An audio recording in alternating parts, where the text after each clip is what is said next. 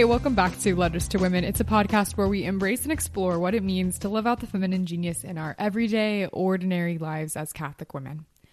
You know, I've never read much from Gemma Galgani before, but I have recently discovered a couple of passages from her writings that have been sitting with me and that I've been meditating on for the past couple of weeks, and I want to share this one. Jesus says to Gemma Galgani, "My daughter, if the cross was not felt, it could not be called a cross. Be certain that if you stand beneath the cross, you will never be lost.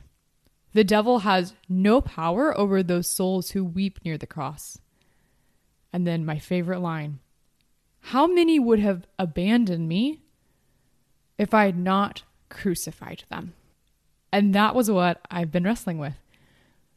Because the verb crucified isn't something that I would normally put in the relationship that I have with God, right? I think that God loves me, that God cares for me, that God is my savior, that he saves me, but that God crucifies me? That just didn't seem to fit. But as I was wrestling with it, I realized that that is what God the Father and his interaction with Jesus looked like, this crucifixion. And so if I am a beloved daughter of God, how much more too does he invite me into that crucifixion? I've once heard this really beautiful description of a cross as something that we don't want, we didn't choose, and we can't change. And sister, I don't know what that cross is, but I know that you're carrying one in your own daily life because I know that the Lord invites each and every single one of us to pick up our cross and to follow him. So whatever cross you are carrying, I want to invite you this Lent to not just resign yourself to the fact that you are carrying a cross, but instead to embrace it. And that's why I'm excited to share today's conversation with you, because my guest today embraces her cross so beautifully. As you lean in to embrace your cross, sister, this letter's for you. Hey, we're welcoming to the podcast Therese Williams. She is the author of a brand new book, Love Your Cross, How Suffering Became Sacrifice, published by Tan Books. Welcome to Letters to Women, Therese. It's so good to have you here. Thank you for having me. So in today's episode, we're going to be diving deep into this ancient question of why God lets bad things happen to good people, why embracing our cross is something different than just resigning ourselves to the fact that crosses exist in life, and how to combat the shame that often surrounds asking others for help. So it's a conversation that I think is so beautifully timed as we get ready to enter in the Lenten season. But Therese, before we begin, for listeners who haven't met you or heard your story, can you share about your story as a Catholic woman? My family has always been devoted, my family and I, of course, as the youngest of 15 children, have always been devoted to Jesus in the Eucharist and Our Lady in the Rosary. So those two devotions are at the center of my life. And growing up, my father and mother taught us the importance of going to Mass to receive the Eucharist, to be filled with Jesus' life. Also, we prayed the Rosary every night as a family. These were mandatory growing up as children, but then when I became an adult, I loved the devotions, and I adopted those devotions for myself and put them at the center of my life. So the Mass for me is everything. I think without the Mass, I would be dead, physically, but also spiritually. I say physically first because the Eucharist works miracles for people who are suffering with illness, chronic illness. It gives them hope. Jesus gives us hope to be able to accept, embrace, and love our cross. Without receiving Jesus in my body physically through the Eucharist, I would lose all sense of hope and love. So I thank God, and I thank my parents and my brothers and sisters all working together to support me in keeping my faith in God and teaching me, first of all, the importance of having faith in the Eucharist. I love when you're sharing your story about growing up with siblings and families and family rosary and family mass. I'm the oldest of 8, so half the siblings are a little, Yeah. but I just have so many good memories of growing up. Yeah. And like for us, it was like Tuesday mornings at 9 a.m. We all were in adoration together. I love what you're saying about, though, that the Eucharist isn't just something that sustains us spiritually, though it's something that sustains us physically, our very bodies. It's so beautiful that the Lord comes and interacts with us physically in our bodies. Yeah, and he had a purpose in doing that. He said, eat my body and drink my blood so that you can have life and have it to the full. Yeah, and as you mentioned, going to adoration every morning as a family, my dad used to take various ones of us throughout the years to Eucharistic adoration to do a holy hour. And it taught us to appreciate more and more the Eucharist and what the Eucharist is meant to signify in our lives. And it also taught us discipline. Sometimes I don't think our world focuses on the importance of discipline because we just want to do whatever we want to do in a moment. But discipline of going to adoration teaches a child to come to know Jesus for themselves in a really simple and beautiful way. A child who goes to adoration and learns how to approach Jesus in adoration is like planting a seed in the child's life of growing in their faith in the Eucharist. And hopefully they love going to adoration because as they grow into adulthood, that discipline of going before the Lord in silence and adoration will teach them how to go before the Lord in their lives just as they are and surrender to Him in the Eucharist and feel His love for them in the Eucharist. Therese, you're speaking so beautifully into this season of your childhood. And I think something that adoration has taught me, that my parents taught me, was that you can go to the Lord in times of joy, but also going to the Lord in times of sorrow or in times that are sometimes shrouded in mystery. We don't know what's going on. You know, in your book, you write so beautifully about your story, how you were stricken with an illness at 18 months, and then you've lived as a quadriplegic for more than 40 years. And how the Lord has invited you, you speak so beautifully about this throughout the book, to embrace a cross. Can you speak into how you've journeyed into that embrace and how embracing your cross in your daily life is different than just saying, well, this is just what it is, or resigning yourself to it? Yes. It's been a daily journey. It's been a yearly journey that I have come to accept and to embrace my illness as a gift from God, not as a curse, but as a gift from God.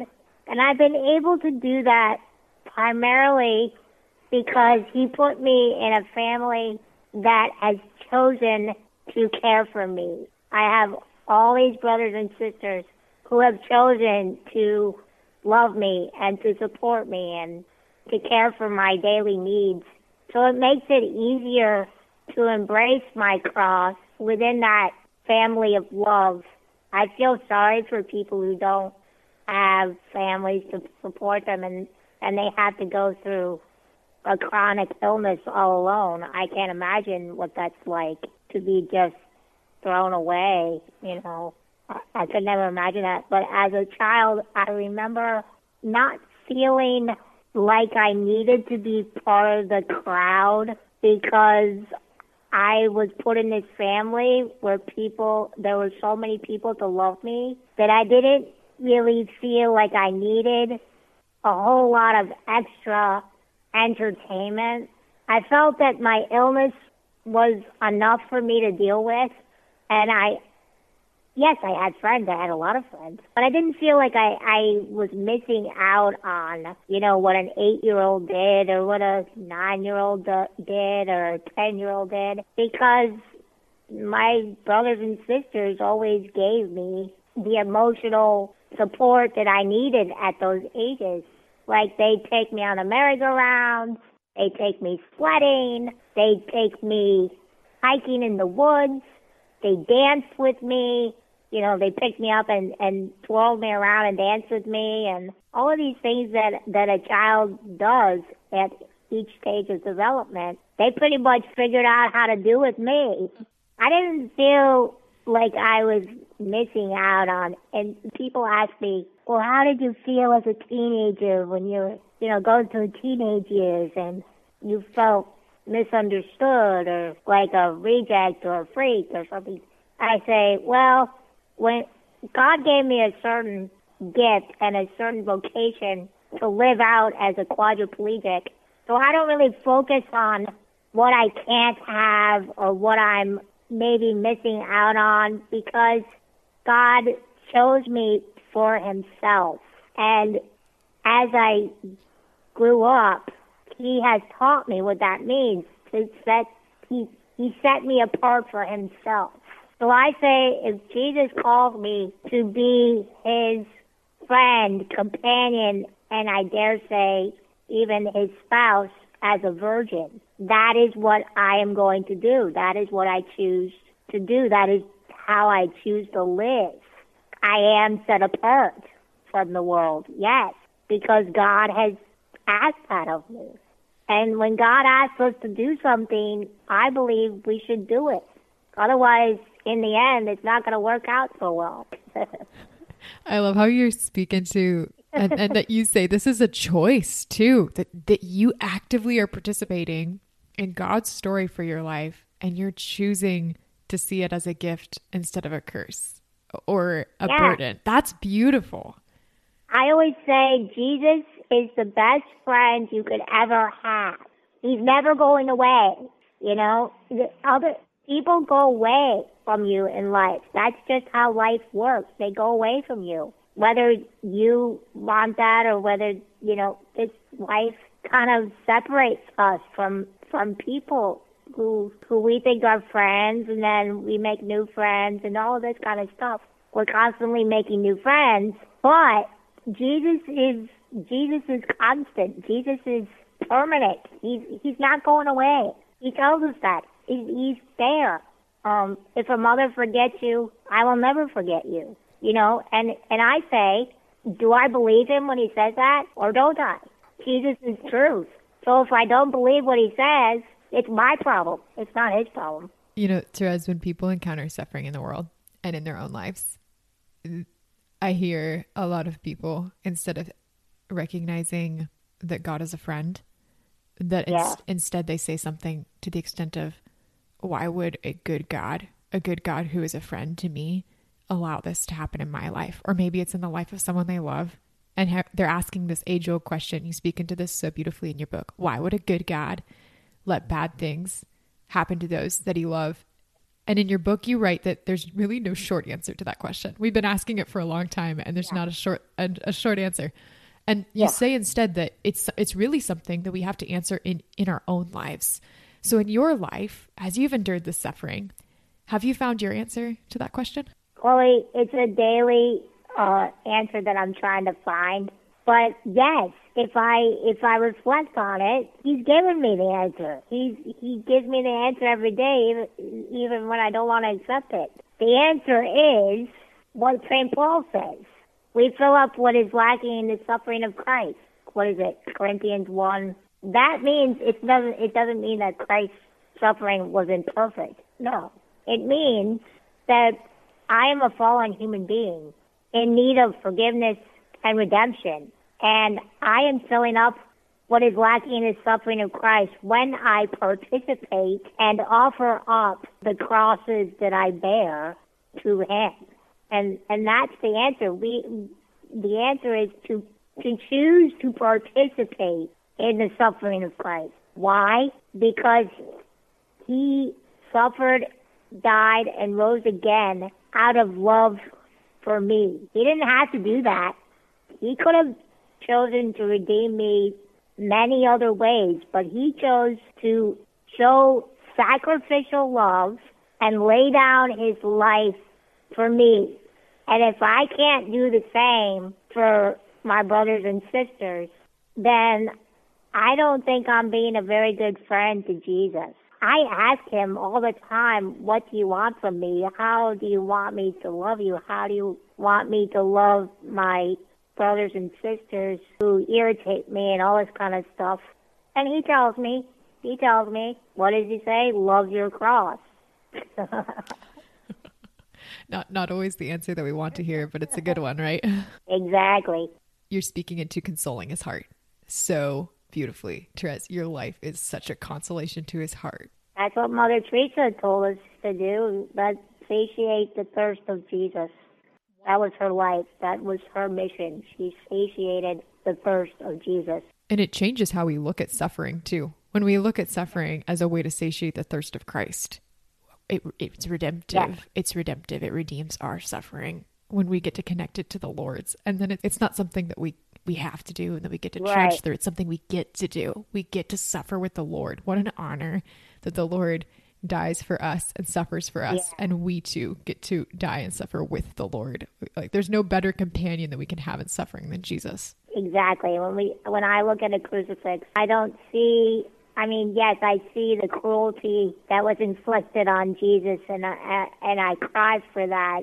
But at the same time, I also cry out of love and joy because of the love that he showed to me personally and to the whole world by laying down his life. There's no better example of love than Jesus.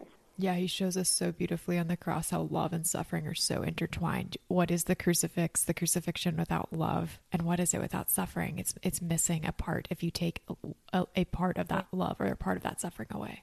Yep. The cross without Jesus is just a piece of wood.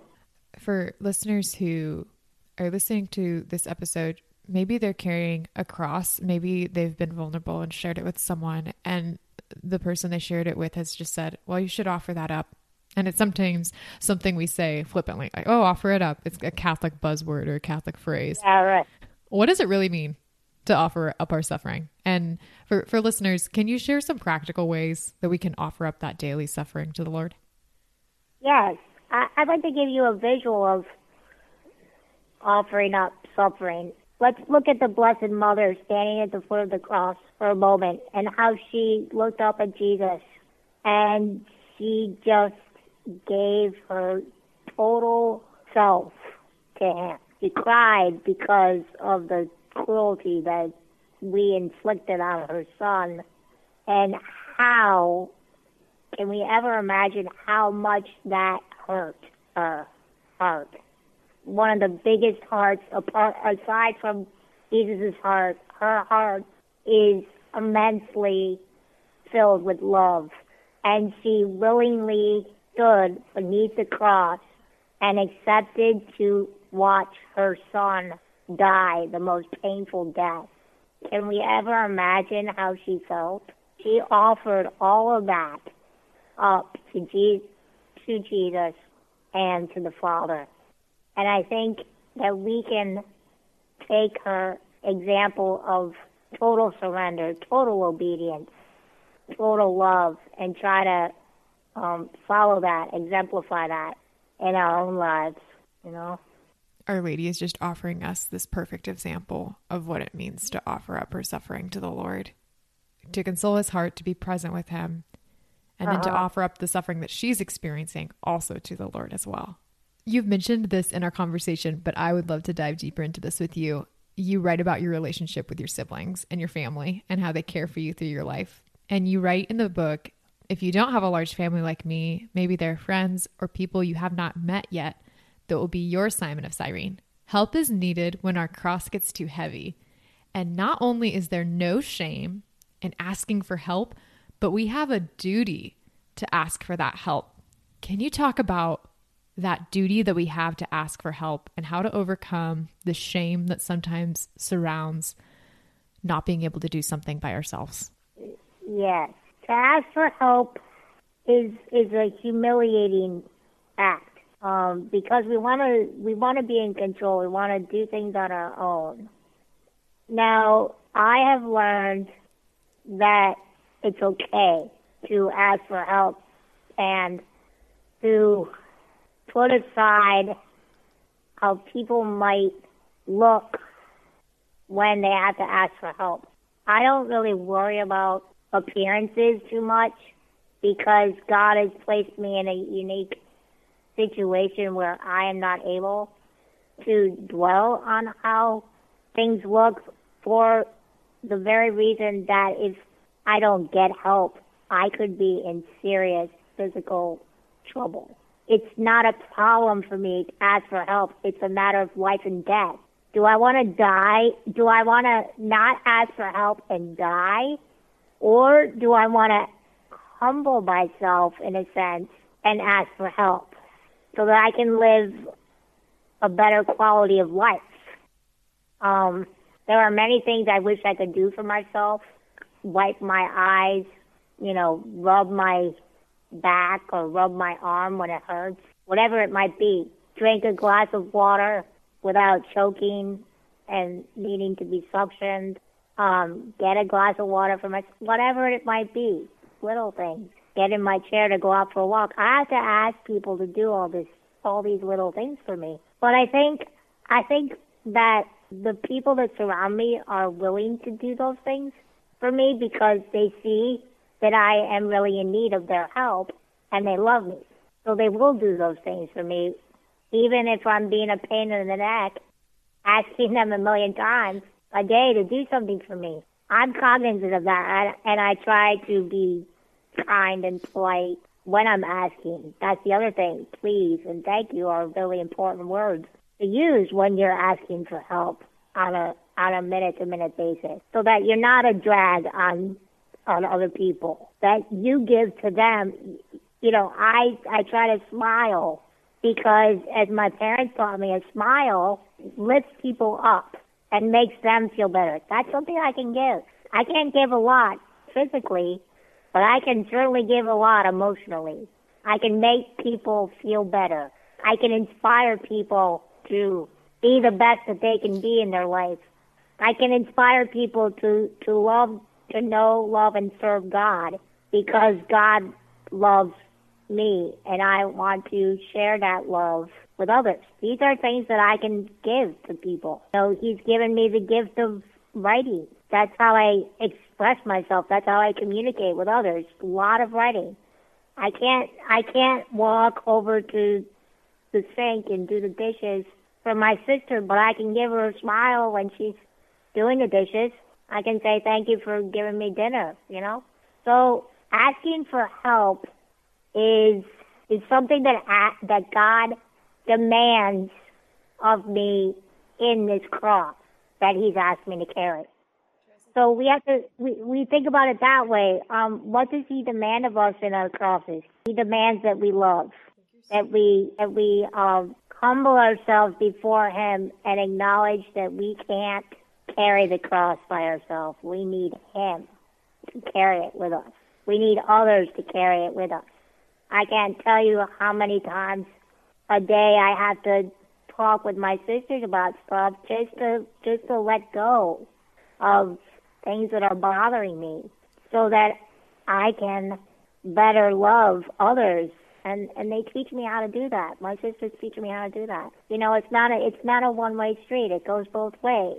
When I ask them for help, they're helping me physically and emotionally, and then I try to be cognizant of how I can help them at the same time. So it's an act of humility. Therese, for people who want to read more about your story, and in your book, Love Your Cross, you dig into so much more than we could ever get to in a conversation. Where can they find a copy of your book? They can go to Tan Books. They can go to Amazon.com. They can go to Barnes & Noble online. And they can also go to the EWTN Religious Catalog. In these conversations that I have with women on this podcast about exploring what it means to live out the feminine genius in our daily life and exploring what it means to journey back to the Lord's heart, particularly as women in today's world, Therese, the last question that I ask is one I ask every woman who comes on the show, and it's this.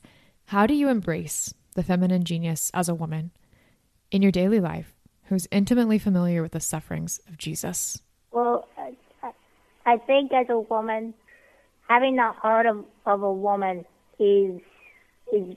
It's a woman's heart is filled with love and wanting to care for others. And I would suggest that we model ourselves after Our Lady, who is the perfect model of what it means to be a woman by the very fact that she has given her heart to God the Father, to Jesus, and then to us. And a woman is a nurturer. She's a caring vessel, and a woman always wants to help somebody else. So I've come to discover that I'm not able to be a mother physically, but I am able to be a spiritual mother.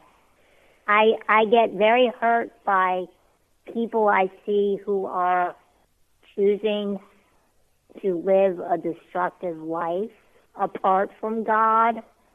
It saddens me, and I want to be able to encourage them to turn their eyes to the Lord, because He's everything. He's hope, He's love, He's faith, He's generosity, He's meekness, He's every virtue that we should aspire to.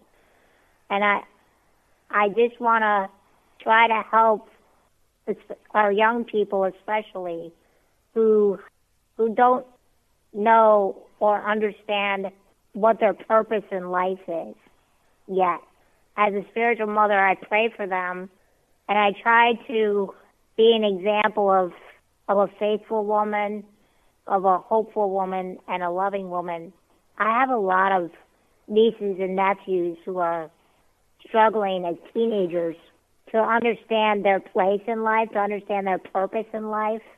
A lot of them focus on how they look. Am I beautiful? Am I special? Am I, whatever they are, whatever they ask. And I say, yes, you are, because you have been given to your parents by God.